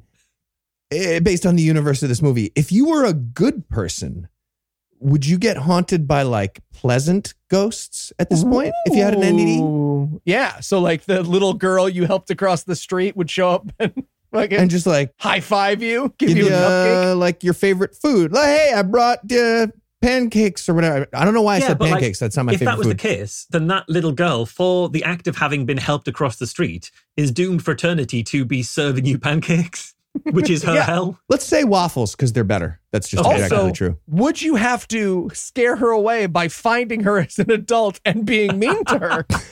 Which is what Kevin hi, are you Cindy Grayson from the third grade? There, they take that, you bitch. Tell your soul to leave me alone. See, these are the things they should have explored. These are the questions this movie is too scared to answer. Now, you remember how earlier, before the commercial break, I told you that it would be funny if Kiefer Sutherland was sitting there waiting for the ghost and then the ghost just appeared from behind him and kicked his ass? That's what happens in the movie now. Oh, and it's so good because at the start of the scene, we just have Kiefer Sutherland waking up, fully clothed, on the floor, brandishing a screwdriver, which is just a regular Tuesday for Kiefer Sutherland. Yep. That is how most Tuesdays start for him. Absolutely. He's planning to kill a child that he bullied to death, we know now. Yes. He's planning to kill that child with a screwdriver. And can I just say, if this movie had ended in a final fight to the death between Kiefer Sutherland and a child, it is my favorite movie. Oh, yeah. Right? Yeah. Just them shirtless in the rain. I should have killed you when I had the chance, Billy. I should have killed you when I had the chance. Stop moving. I'm spitting in your mouth again. Deal with it. But Billy grabs the screwdriver off him and hits him so hard across the face with a screwdriver that it knocks him out. Yep. So that kid's really got an arm on him. Yeah. But if this is the Fight Club thing, he's beating himself up with a screwdriver now. Yes, he is. Just, again, show us that. Oh, that would have been great. Release the ghost cut. So we cut over to Julia Roberts. She, of course, gets haunted by her dad. We all have dead dad pop scare. We all have that. Yeah. That's what happens in the movie. Dead pop There's a scare. dead dad pop scare. But remember how I promised the old lady scene would pay off?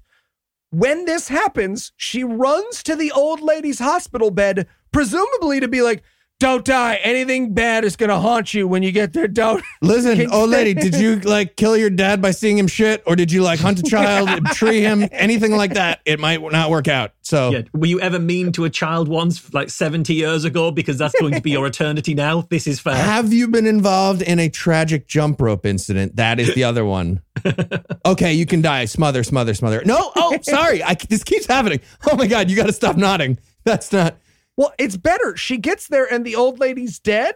And the nurse is like, yes, people die sometimes. And Julia Roberts is like, you don't fucking understand. Dying is bad. And the nurse is like, I know dying is bad. So how far through med school are you to come across that information?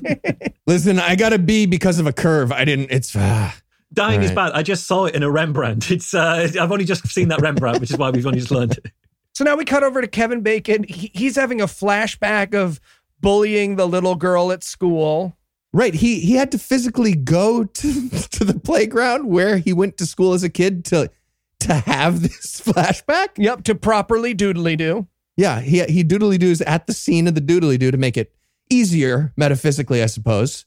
Here's a philosophical question as well then. Let's say that Kevin Bacon, rather than bullying this little girl, actually bullied Billy Mahoney, who then got killed by Kiefer Sutherland. Does Billy haunt them both, or does the worst sin supersede and absolve? This is a great question. I definitely want to see the kid holding Kevin Bacon and Kiefer Sutherland down and spitting into both their mouths. Right, exactly. Because he'd have to beat up Kiefer Sutherland, but he'd only have to roast Kevin Bacon.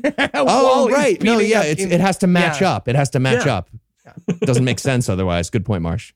So now Billy Baldwin is going to face the consequences of his sex crimes. We should point out that, like, yes, Kiefer Sutherland technically killed his person, but it was an accident. Billy Baldwin has been doing sex crimes as an adult in the timeline of this movie. He has done by far the worst stuff. Oh, yeah. But his haunting is just going to be women being like, you shouldn't have filmed me while I was fucking you. Yeah. They need to kick him in the dick, but Yeah, absolutely. I was so excited because he walks into his apartment, right? And they all show up out of the corners. They're like, oh, baby, I got to show you I love you physically. Come on, I won't judge you, right? They're all using his lines on him. And I was like, kick his ass, kick his ass. Weren't you guys so excited for these ghost ladies to kick his ass? Yeah, except that what they were saying was so tame and so straight down the lens of the camera, like cheating is bad, doing sex crimes is bad. It felt like a PSA they show in a Christian school about having premarital sex. Like, right. Here are the lines you used to pressure me into having sex with you and I didn't want to. This could happen to you too, teens. Yeah, it's like a dare workbook thing, but for that. Okay, question though. Did all these women die somehow ever since Billy Baldwin? They're alive? Yeah. They're alive. These are living people who are helping out other revenge ghosts? I think they are. So based on Little Black Girl, who we will learn is alive and well, right? I think that your sins just take the form of the people you wronged, whether or not they're alive. Oh, he's hallucinating alive people is what you're saying. Yeah, those women aren't really there. They're just, they are his sins. So that's why he's like, that's not why he's like, oh shit, I slept with you and then you died. That's weird. And then another one, oh, you also died. That's weird. Also, it'd be strange for him to have slept with so many women who then quickly died afterwards. Yeah. I want the backstory. That was what I was getting at. That was weird to me. Okay, that makes a little So you more think sense. that the only crime, like he committed more than just the crime of filming them without their consent. Like he then killed them afterwards. Yeah, so that would have been a twist worth pointing out. Okay, so now we cut over to Kevin Bacon, and he's doing the 90s Facebook and apologize thing. I wrote in my notes, I've been there, K-Bakes, I've been there. And so he calls Little Black Girl's dad, and he's like, hello, did you have a daughter? You did. Can I have her address and phone number? I can. Wonderful. Yeah, pre-cell phones were a weird time. So I'm a total stranger. Could I have your daughter's number and home address? Absolutely. It's like, did you have a daughter called Winnie Hicks? You do? And while you're at it, do you have a copy of Fly Fishing by J.R. Hartley? That's a very British reference you guys will not get, but that's a very famous advart in the UK for the Yellow Pages. Okay. Very, very famous advert. Good. I gotta get Acorn TV. Our Acorn TV subscribers are loving that one. They're absolutely loving it. And I love, he's about to go meet the girl who we now learn her name is Winnie. And Kiefer Sutherland's like, hey man, can I come with you so an 8-year-old doesn't kick my ass? And he's like, yeah, you can come with me so an 8-year-old doesn't kick your ass.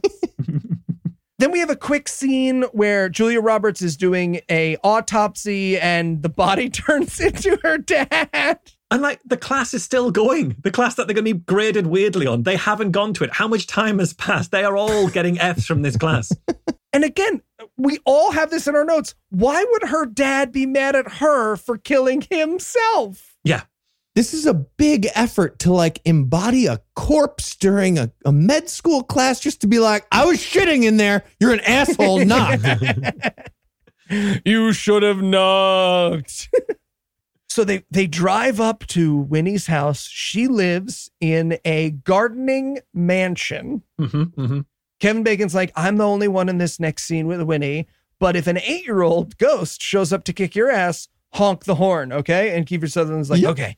Cool. And the thing is, they drive like Kevin Bacon's Vietnam War truck, and they drive it through all this kind of wooded, foresty kind of area, and it looks like they're driving through, Vietnam circa Robin Williams. Yep. Yeah. And it keeps cutting between Kevin Bacon going to see Winnie and then Kiefer Sutherland freaking out as we sort of get his vehicle circled by the camera, and it looks like any second now he's about to be killed by the Viet Cong. That's exactly what's happening to Kiefer Sutherland. Weird moment. Insanely oversized Jeep for no reason. I didn't get that. But that's what they got. And also, he's about to go inside. Kevin Bacon's like, you're not in this scene. I'm going in. And Kiefer Sutherland is like, what are you going to say? You're going to knock on the door and be like, hello, ma'am, are you haunting me as a child form? But that's what he does. He knocks on the door. She comes out and he's like, hi. That's my truck, my oversized truck. You see the bloodied up Nazi guy smoking a cigarette inside? Okay, this is a bad start. Are you haunting me? Can I come inside? And she's like, yeah, come inside. We'll talk about whether I'm haunting you. I really want the first thing that she was going to say to him to be just to call him a tire merchant. That stinks. That stinks. Oh, I thought you'd forgotten that one. But yeah, she invites him into her house, which again is the plants section of Home Depot. It's giant. It's a giant greenhouse house. And he says to her, it looks like you've done well for yourself, which is an insane thing to say to a stranger. It's an insane thing to say to a stranger who shows you their plant section of Home Depot house. Right. I've never been inside someone's greenhouse and been like, so you got greenhouse money. And he tries to segue from that. He's like, greenhouse money, you're crushing it. Magnate of flowers, they're really nice. Sorry I bullied you. Can you forgive me out loud for that? I think it has to be out loud. Can you touch a brooch at the same time as forgiving me? I'm not sure. It's the best because she's like, nah, that's like a long time ago. I kind of do remember what you're talking about. Let's just forget about it. And he's like, no. I'm pretty sure the rule is you have to say this out loud. I forgive you. It's a ghosty thing. Just say it out loud.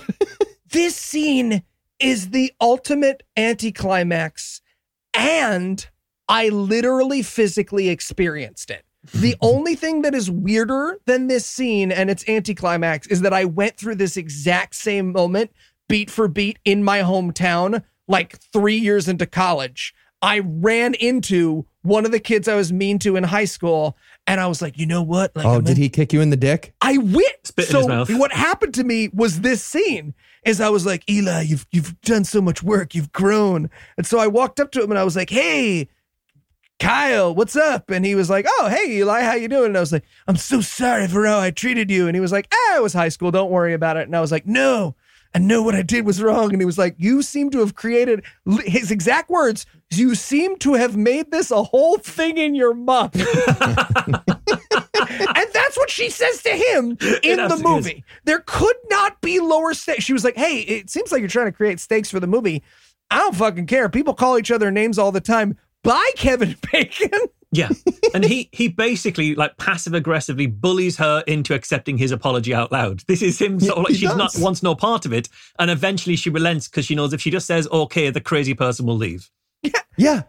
Finally, she's like, hey, Kevin Bacon, as you're leaving, I forgive you. Thank you for that. And he's like, no. And he's like, no. Are you sure? Are you sure? Everybody heard that, right? That counts. Keithelton. She said that. She does not say, I forgive you. She says, thank you. And he says, are you sure? And she stares at him in mystification. She's like, yeah, I'm sure. Thank you. And then he leaves, and that's the end of their relationship. Oh, yeah, right. He's like, okay, thank you counts out loud. Everybody heard that. We're going to say that counts. We're going to say that counts.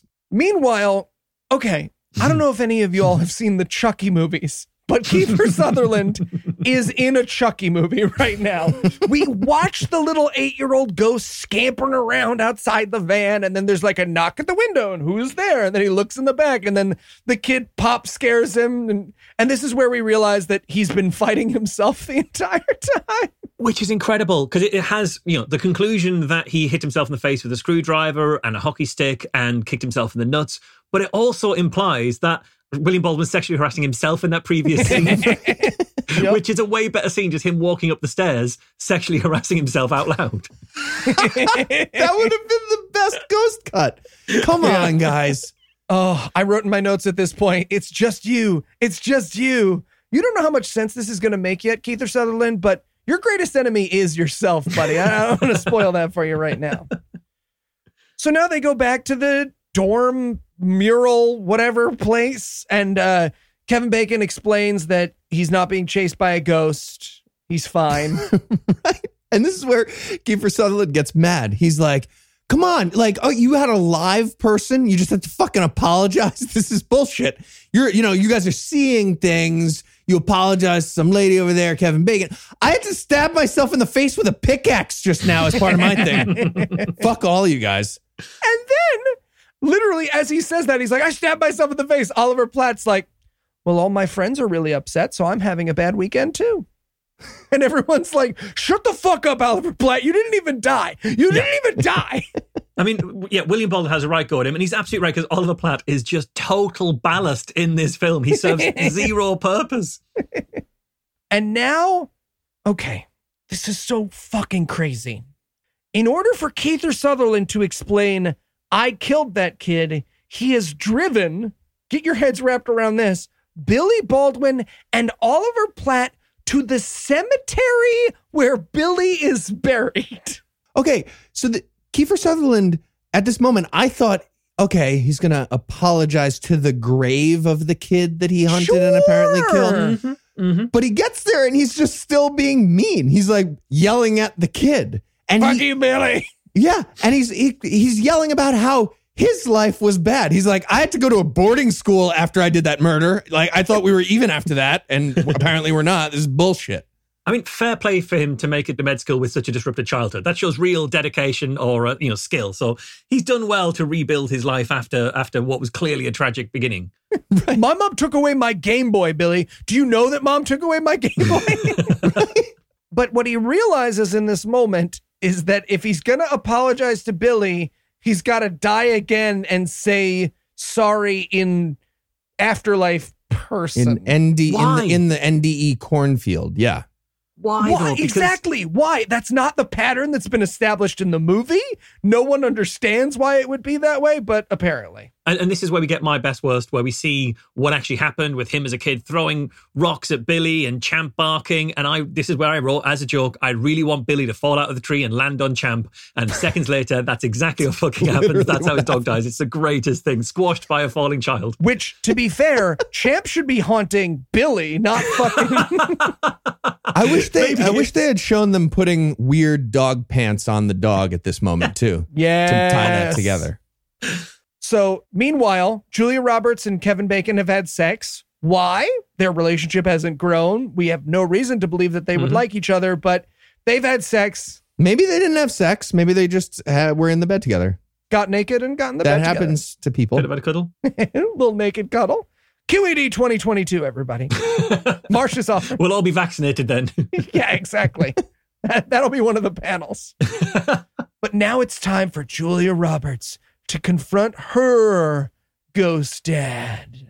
And every time she sees her ghost dad and all the sort of flashbacks, all the hallucinations, he's always in a red room. And I just want it to be that he was just an amateur photographer and he's just developing. And she's like, don't come out. The developing fluid's out. You're going to you've ruined these pictures. That's her sin. She ruined his pictures. There you go. So much better. I thought maybe she needed to bring toilet paper in this moment because he was out of TP and he was mad about that.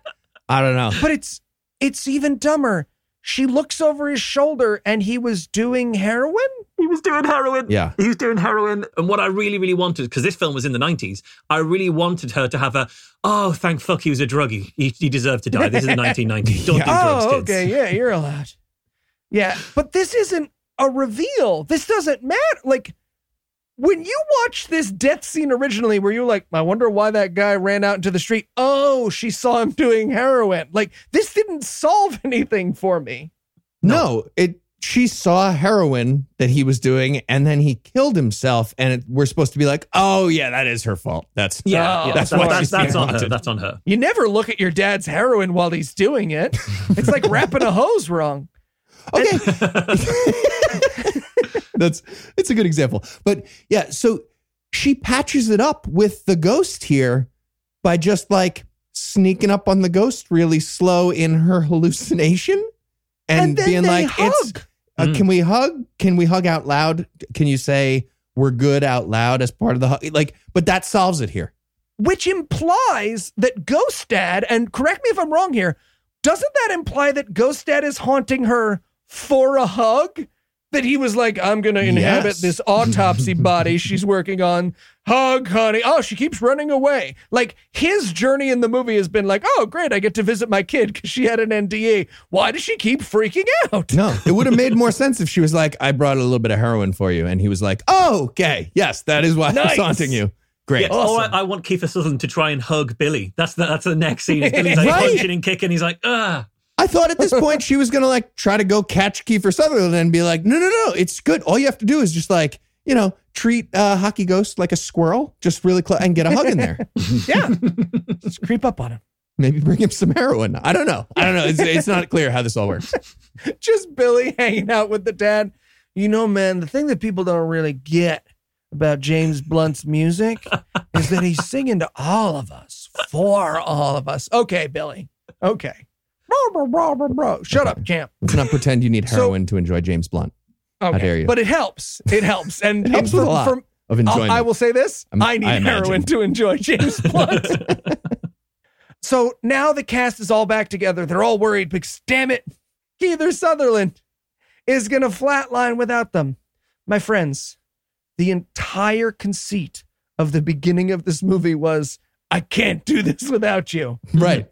And now he's going to do it without do it by himself. At this point, I was like, please let him have a giant Rube Goldberg device of like sodium pentothal and hot blanket and cold blanket and like lowering the paddles somehow. But it's got to be because there was the whole ritual of like you need an injection and then an electric shock and that puts you out.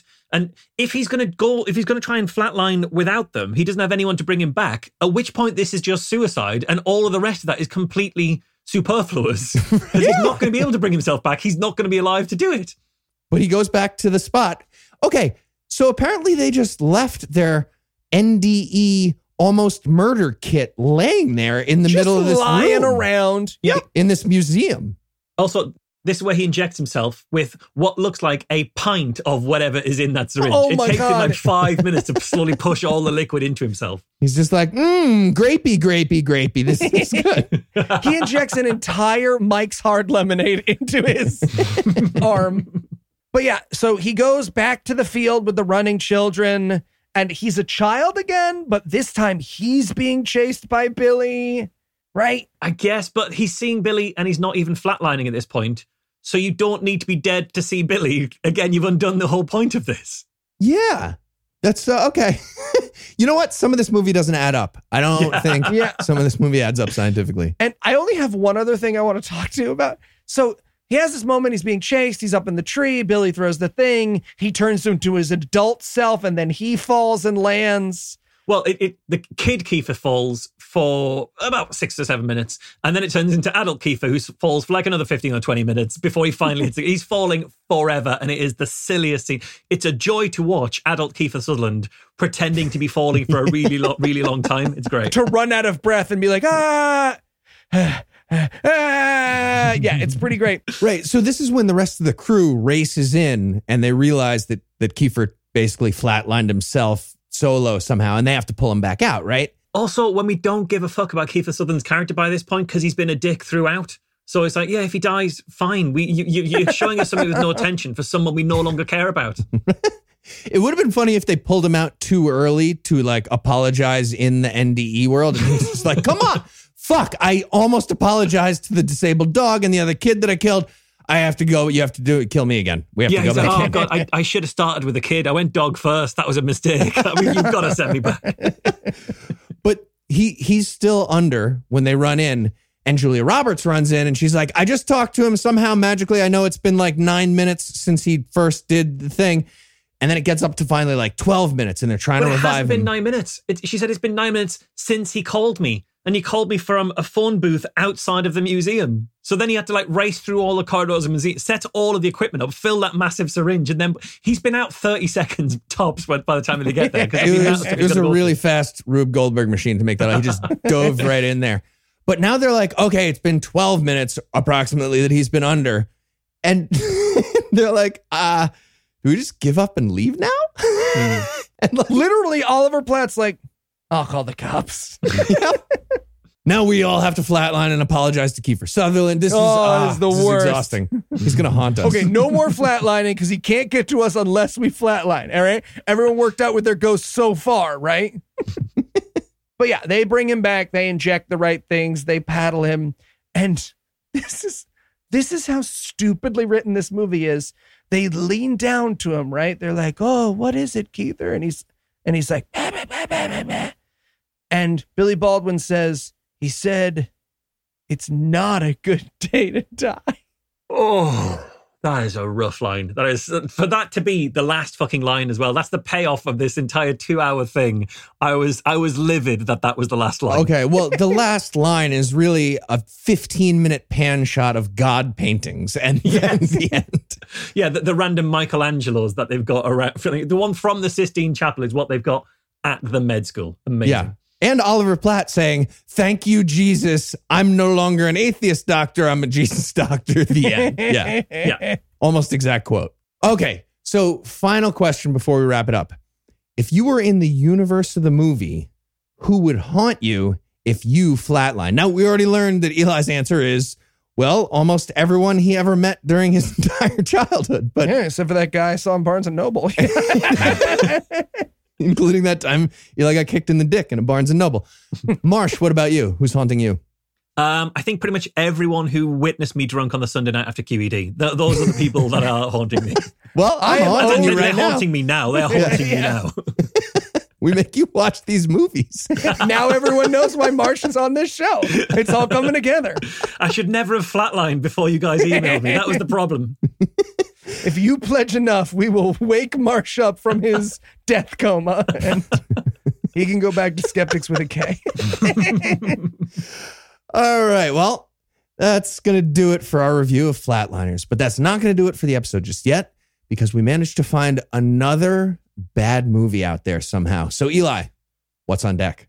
Next week, we've got a controversial pick because a lot of people really like this movie and are like, oh, I don't know if you guys could do this one. So we'll be doing the Christian high school musical that is a week away. Really? This is controversial? Yeah, a bunch of people emailed us this movie and they were like, I don't know, it's a pretty good musical. Can you do this one? Okay. And I was like, challenge accepted. Done. All right. Well, with that to look forward to, we're going to bring episode 298 to a merciful close. Huge thanks to Marsh for joining us and being haunted by us, whatever you want to call it. Marsh, anything big? Anything big coming up you might want to announce? Anything like that? Yeah, I've just been named the 1996 Humanist of the Year. Apparently a slot just opened up, so that's a win. Okay. Anything about QED, maybe? February, the 4th to 6th of February 2022, we're going to be doing the next QED. It was going to be in October, but we're not sure. We can definitely do it in October. So we're going ahead. The February the 4th to 6th of 2022. Same place, McKeown Piccadilly Hotel, Manchester. We'll let you know when tickets are available and stuff, but get that in your diary. It is happening.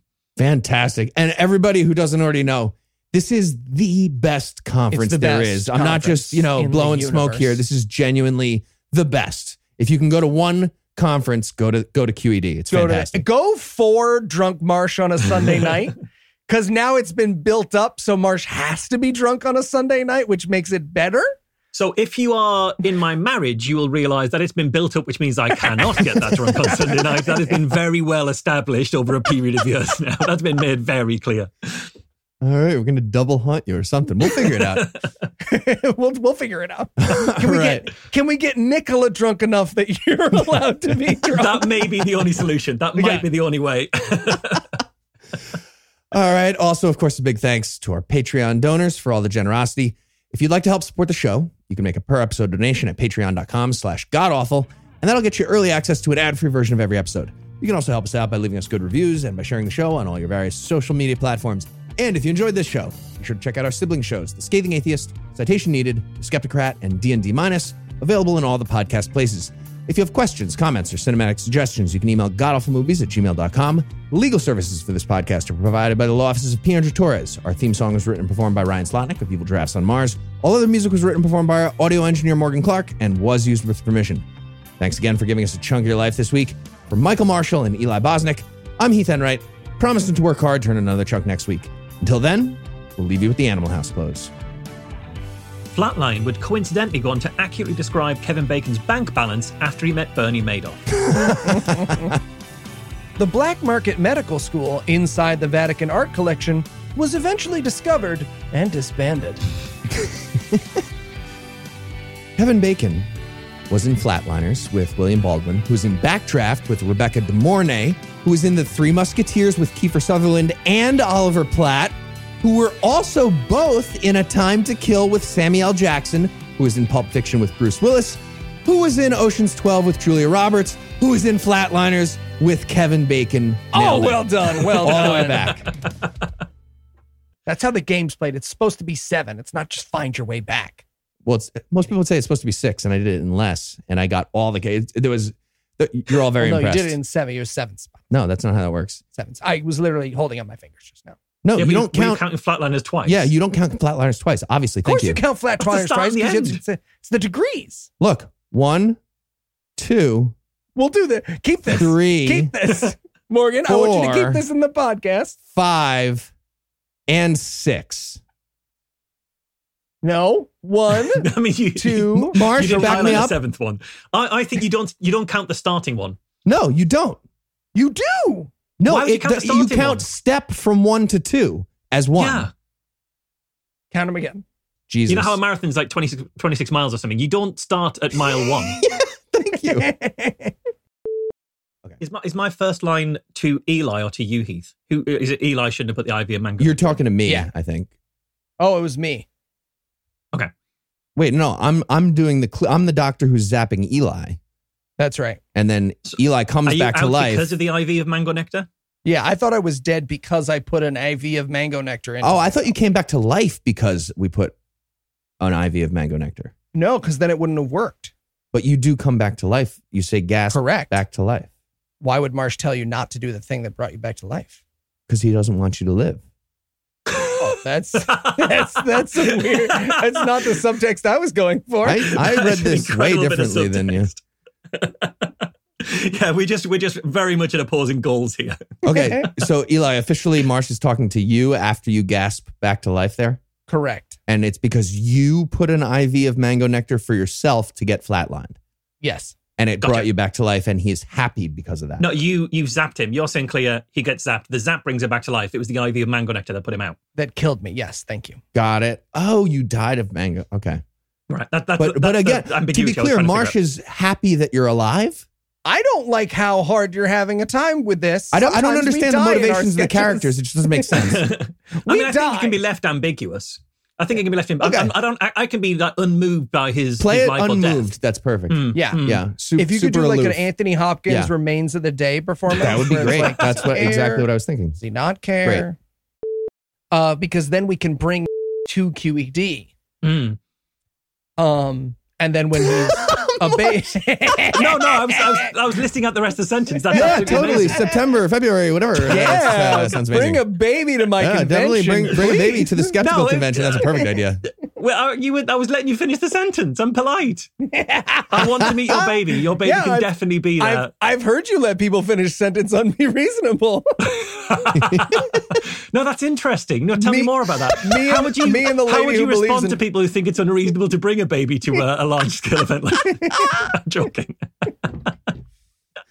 Definitely do that. It'll be amazing to see you. No, guys. yeah, The Earth is definitely. hollow. And everything. Totally. Let me get your MySpace. We'll get back to you on that. I sincerely want to see you guys. I sincerely want to see your baby. You are killing me here.